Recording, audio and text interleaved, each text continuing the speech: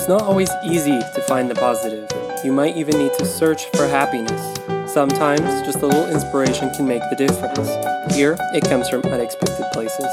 Welcome to the Tangential Inspiration Podcast.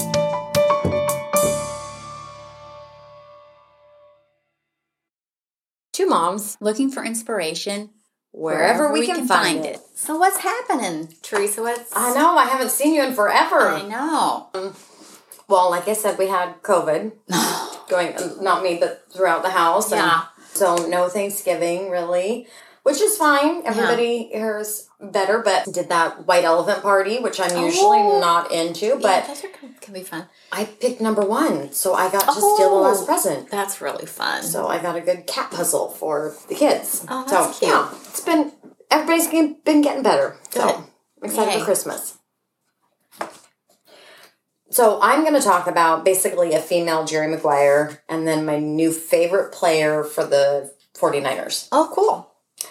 This is episode 110, and I'm going to be talking about a new book, Saving Ryan, by Dr. Emil Kaukes. And then later I'll be talking about a incredible personal trainer from the UK who is devoted to working with the elderly and the physically and mentally disabled in his community.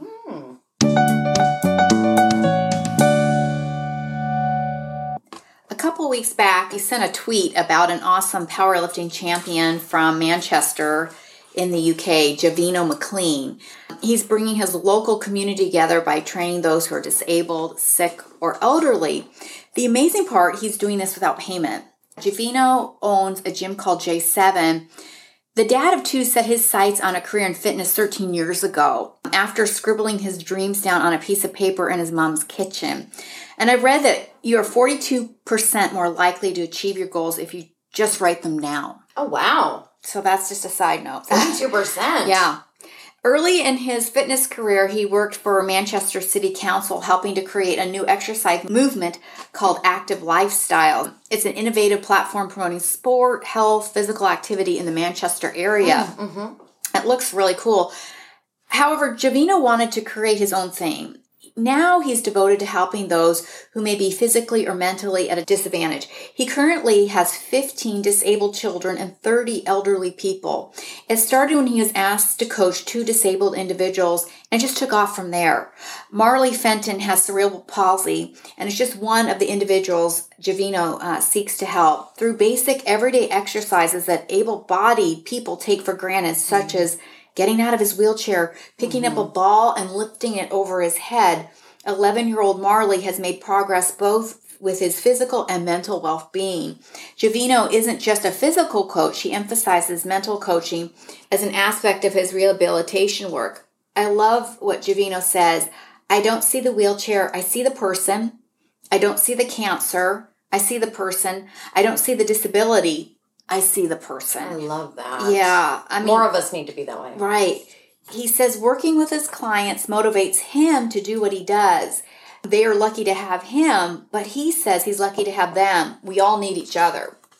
This man has an incredible heart, and it doesn't just stop at the gym. He has led free Zoom exercise classes for people with cancer, a gymathon to raise money for Women's Refuge, and a press-up challenge to help a boy with cerebral palsy. He's also been known to take lonely elderly people out for Christmas dinner and run a food bank service. Oh my gosh. I mean, he's just so incredible. Cool guy. Yeah, really That's cool awesome. guy.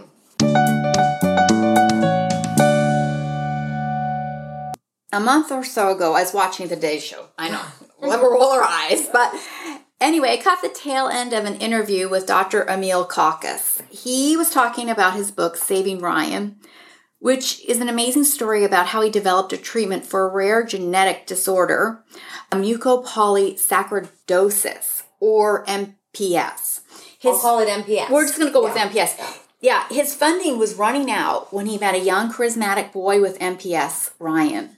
Ryan's parents, along with a lot of caring individuals, were instrumental in financially boosting his research, which eventually led to a viable treatment for MPS. Children with the MPS, or also known as Hurler syndrome, have an abnormal accumulation of complex sugars in their cells caused by genetic changes that lead to reduced levels of complete lack of an enzyme. And that's a mouthful. And it's just kind of amazing that our body's designed that we can miss one thing and have it affected. Affected.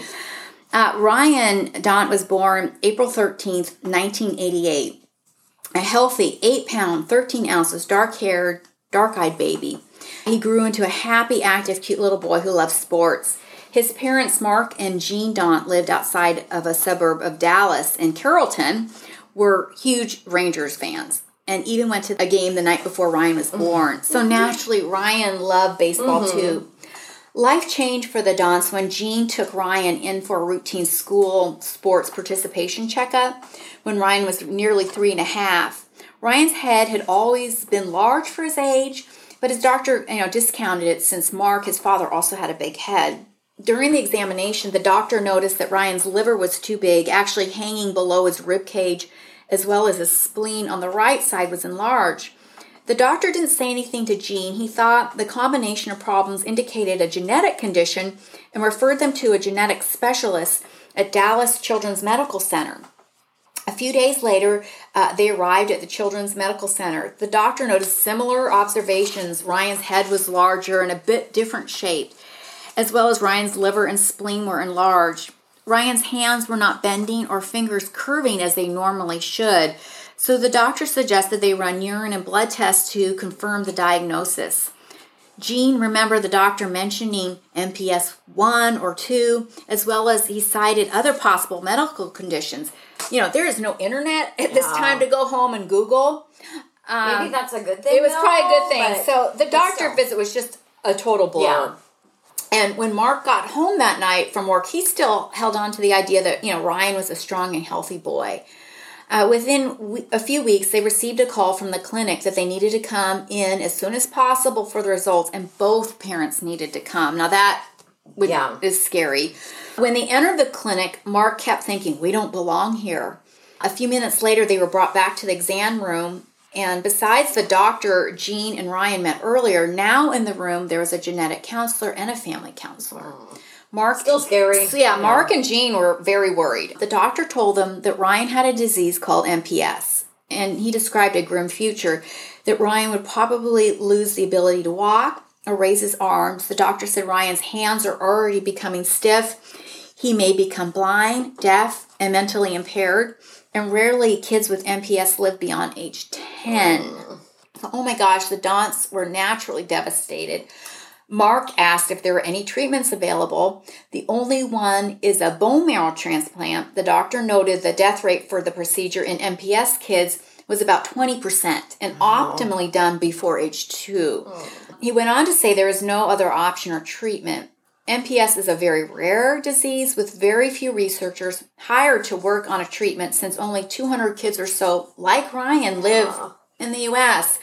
The doctor said, take Ryan home and love him while he is with you. There is simply nothing else that can be done. Mark and Jean were crying as they left the clinic. I can't imagine how they were feeling. The Daunts were just dazed. They couldn't comprehend Ryan's fate. Mark started doing research, what he could find in the public libraries. He read medical journals. The pictures of the kids and their deformed bodies in the medical texts haunted him. He chose to shield Jean from it. She was in denial. The doctor mentioned a conference for families with MPS that was going to take place in a few weeks in Denver. Mark wanted to meet other families in the same situation and really find out what was going on in terms of the treatment options. At the conference, Mark noted that children at the conference had the problems he had seen in the photos in the medical textbooks. Sadly, too, he noticed that none of the children were over 13. At the conference, Mark learned that there weren't any treatment options. It only reinforced his son's bleak future. Back home, Mark and Jean tried to carry on as normal, but as soon as Ryan went to sleep at night, the mood changed to a somber one. Soon, Ryan began having problems. He started snoring so bad he had to have his tonsils and adenoids removed. Ryan began having more infections and difficulties with routine activities.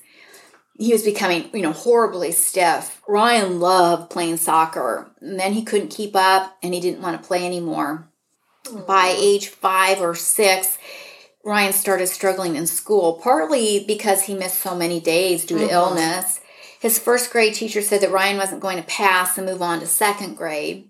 They juggled their schedules to manage the doctor visits and save up sick days from work. Jean and Mark began sleeping on Ryan's floor at night just to hear him breathing.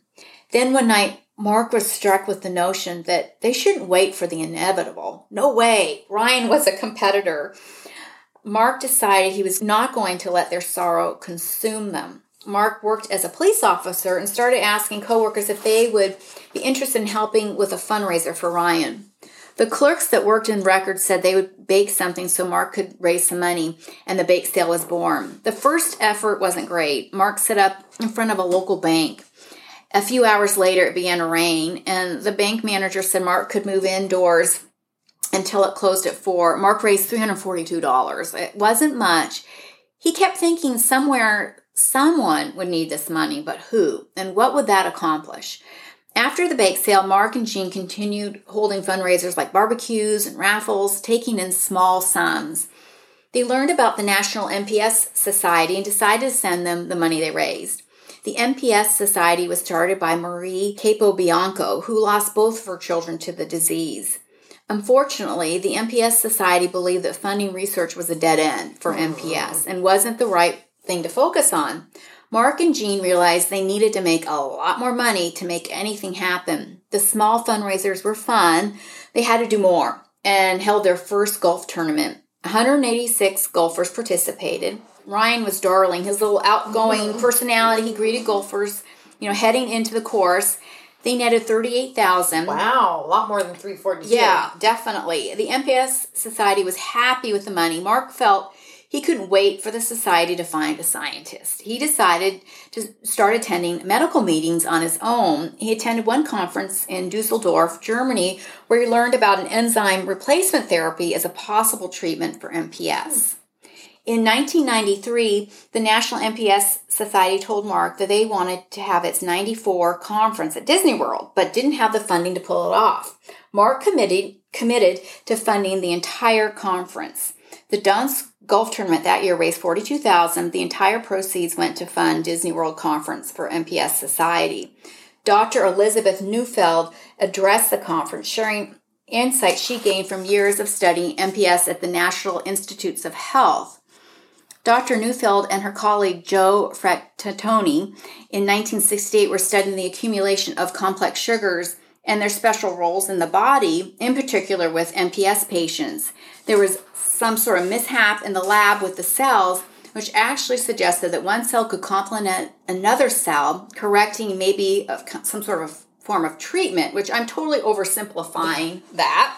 Thank you for that. But it wouldn't be until years later that Liz and an Israeli geneticist, Gideon Bach, would discover that MPS is a deficient enzyme called iduronidase.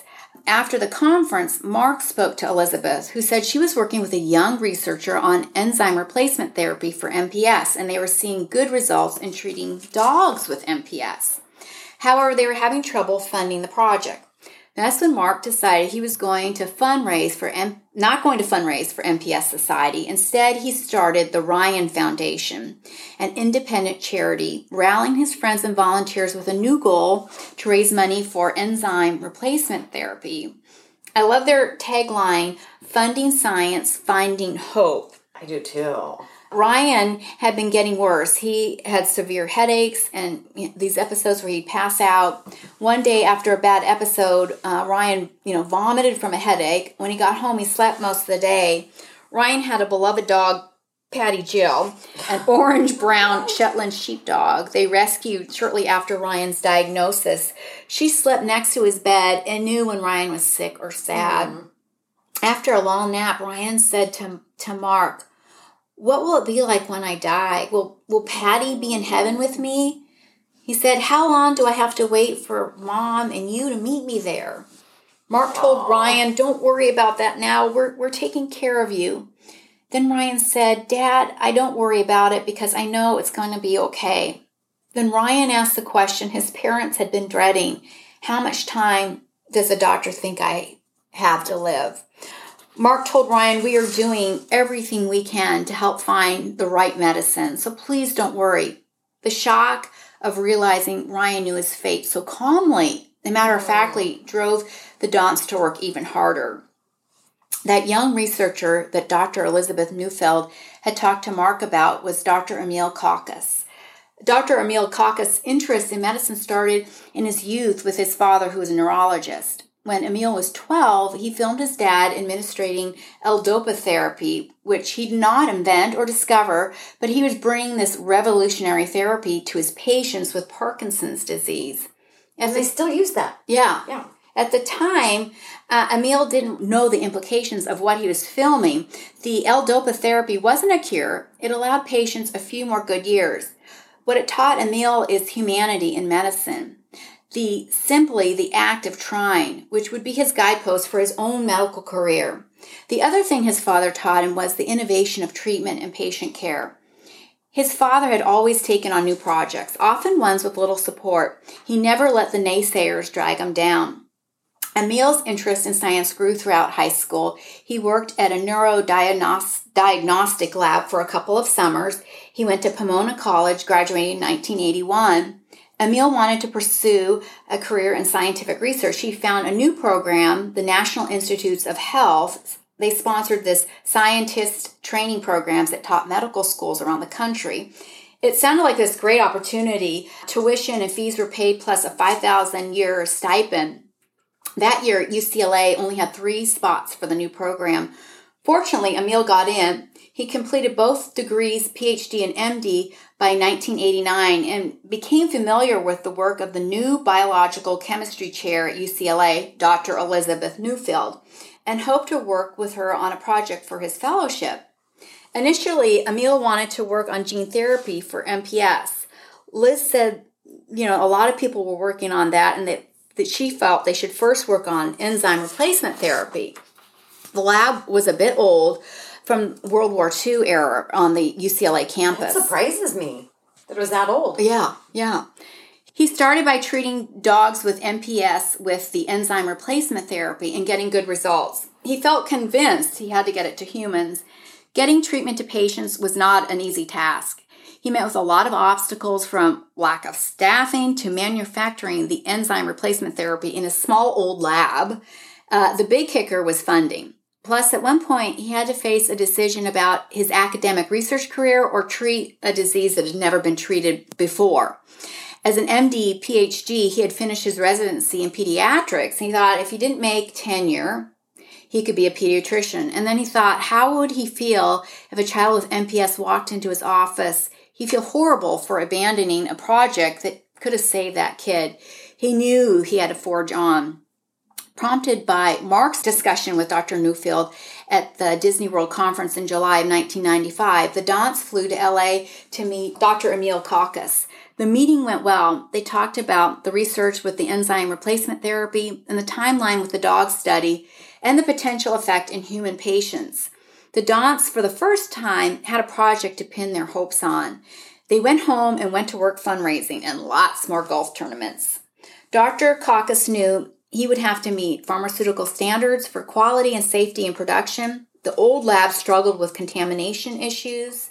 They kept getting all this mold on. World War II. Yeah.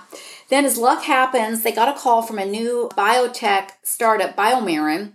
Money from the startup, the lab got its needed renovation. Then finally in the fall of 1997, they got approval from the FDA to run a clinical study to treat humans with the enzyme replacement therapy. Of course, Ryan was one of the patients selected as part of the 10-patient study. When Ryan and his parents flew to LA for the study, they got the royal send-off at the Dallas airport. So sweet. A crowd of friends from over the years cheered Ryan on. They created a tunnel with their arms like families do at soccer games. Yeah. Ryan is almost 10, so time is really crucial. The day of Ryan's first infusion of the enzyme replacement therapy, Dr. Kaukes asked his parents if they wanted to start the infusion, and Mark said, let's do it together. So Dr. Kaukes, Mark, and Jean, all 3 pressed the small green button together. And by June of 1998, Dr. Kaukes had accumulated enough quantitative data to show the therapy worked. Patients' livers and spleens had shrunk, reaching normal size within 6 to 12 weeks. Also, the patients had increased energy Before starting the therapy, they experienced like flu-like symptoms, stiff joints, and mobility issues. They were now able to do daily tasks like brush their teeth and comb their hair. Plus, they were hungry for the first time and gained weight and grew, approaching normal rate. The results were incredible. However, Dr. Caucus faced challenges with the FDA approving, therapy for mass production. Meanwhile, Dr. Caucus continued to hear about other children around the world suffering from MPS. He pushed for a compassion dosage for those in, critical need, to no avail. He got shot down by both the FDA and BioMarin. The FDA required they do a placebo study, which seemed unfair and unethical to ask MPS patients to participate, especially because the life expectancy was so short. Yeah. Finally, in 2003, the FDA approved the enzyme replacement therapy, Aldurazyme, which is a landmark event in the development of treatments for MPS. Aldurazyme is now approved in more than 40 countries and has treated more than 1,000 people around the world. Now, early detection is possible at birth. Many states require screenings of newborns for MPS. For Ryan, now he's 34. He graduated from high school. He went to college. He fell in love with a sweet elementary school teacher, Silva Ramirez. And this made me cry. Dr. Caucus was at both high school and college graduations, as well as the day Ryan proposed to Silva. Ryan invited Dr. Caucus, along with his family, to attend the 145th running of the Kentucky Derby. Afterwards, at a dinner that night, Ryan asked Silva to marry him. And she said, yes, of course. And Dr. Caucus was there at their wedding in July 2021. This story seriously moved me to tears. I love the heart of this doctor didn't give up. And I admire Ryan for his charismatic personality and his parents' relentless spirit to find a treatment, help fund it, and ultimately saving Ryan's life and many others with MPS. And that they can now detect it earlier. Yeah. So... That's pretty incredible. And amazing with all the words that you I know, and I was very tongue-tied tonight. I apologize.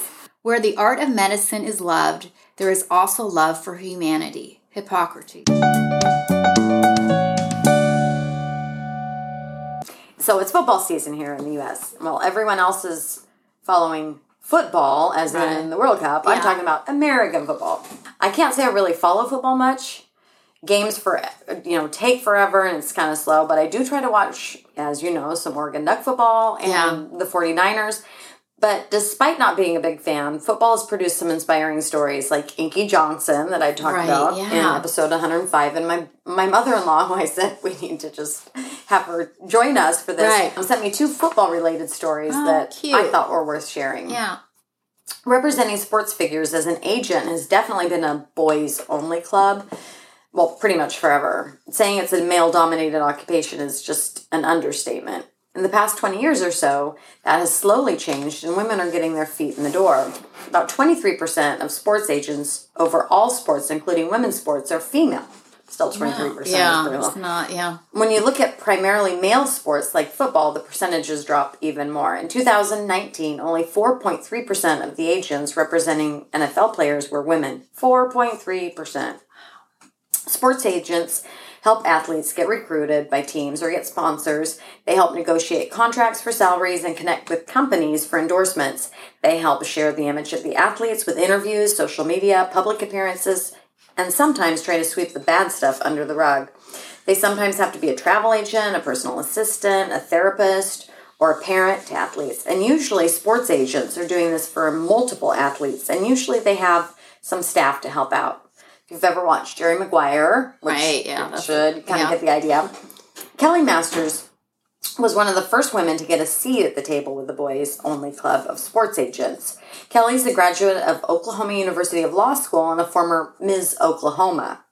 She was also the first woman to ever represent an NFL draft pick and one of the first Native American sports agents. Kelly faced a lot of barriers getting into sports representation. The time she started, there were only 3 other female agents in the NFL.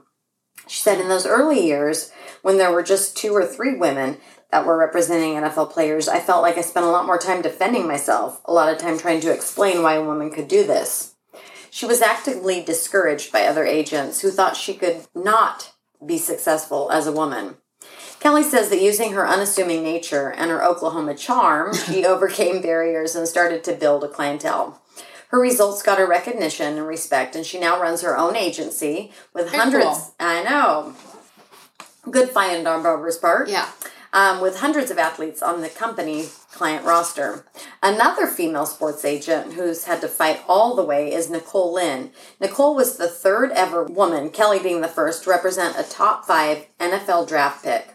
Nicole had always loved sports and knew she wanted a career working with athletes, but she didn't know where to start. Nicole says it's hard to know what jobs are actually in sports because there's not a ton of exposure of women doing those jobs.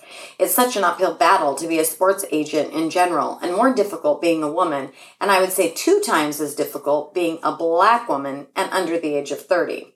Like Kelly, people told Nicole there was really little chance of success as a sports agent if you were a woman. I never really listened to the noise, and there was a lot of it. I think that's one of the reasons I'm where I am, she said. I knew that it was possible, and I was going to keep doing it until I reached my goal. Wow. Which I love that. Yeah, definitely. Representing NFL players, coaches, some professional softball players, and even a ballerina, Nicole is enjoying her success. However, Nicole also wants other women and people of color to get their feet in the door. Nicole has a list of diverse professionals that she recommends to her clients for all kinds of services, whether it be financial advice or car services. She tries to make sure women and people of color are in the mix. Which, great. Yeah. These 2 ladies still are a rarity in their field, and that part's sad, but they're getting results for their athletes and getting a lot of attention in the process. The second story my mother-in-law sent me was about Deebo Samuel, a wide receiver for the 49ers. Deebo's real name is Tyshawn Rawan Samuel, but his dad nicknamed him after a character in the movie Friday named Deebo. I've never seen that movie. I haven't either. So I guess we have no idea if that's a term of endearment or what. What kind of character? Exactly. Deebo grew up in South Carolina and played college football for the University of South Carolina. In 2019, the NFL draft, he was the 36th pick and joined the 49ers. This year, he was ranked 19 of the top players in the NFL. I know. While I don't know much about football, I know that means he must be a pretty impressive player. Of course, that's not what inspires me about Deebo Samuels. Deebo grew up in Spartanburg, South Carolina, and he remembers his dad and his stepmom, Galen and Precious, struggling to support Deebo and his 2 siblings. Deebo's biological mom, as Deebo puts it, kind of got into the street life. He was not around for much of his childhood. At times he lived with his grandmother. He lost a friend to gun violence when he was only 11. Deebo remembers being bullied and how that experience led him to playing football to be part of a team. Where I grew up, you don't really find many wealthy people, Deebo explains. When I was a kid, it was kind of a struggle in my family as well, so I get it, and I understand what people go through back home. Deebo credits his stepmom, Precious, with staying on top of him and making sure he did well in school. Deebo was an outstanding football player, getting a lot of attention, but Precious would keep on him about his grades and homework. Deebo says he never would have made it into college without Precious. I love that he's giving her the credit, too. That's sweet. Now Deebo's giving back. Deebo started a scholarship fund for black athletes in Spartanburg. I'm just trying to raise money because there are pretty good students and athletes where I'm from, but not too many get the opportunity to go to college due to funds. Samuel says on the 49ers website, not too many people make it out and get a chance to go to college. So through this fundraiser, I get to help an athlete that's deserving of that opportunity. Besides putting his personal funds into this scholarship, Deebo is also fundraising to create more opportunities for black athletes to get to college. I love this. And on a side note, once he made it to the NFL, Deebo got his mother, Felicia, into rehab and bought her a house. She's now working full-time and doing a great job with her recovery. Aww, great son, just a great human. I loved Kaepernick on the 49ers. I love Patrick Willis, and now I have a new favorite to watch out. I'll be rooting definitely for number 19, Deebo Samuels. Do not go where the path may lead. Go instead where there is no path and leave a trail. Ralph Waldo Emerson. Thanks for listening to Tangential Inspiration. We really want to hear from you. Email us your comments or story suggestions at tangentialinspiration@gmail.com or leave a comment on our website, tangentialinspiration.com. Our website has all our podcast episodes, show notes, stories, follow-ups, and links to websites and books we talk about. Like and subscribe to us on your favorite podcast app, and you can also follow us on Facebook, Twitter, and Instagram. Have a great week.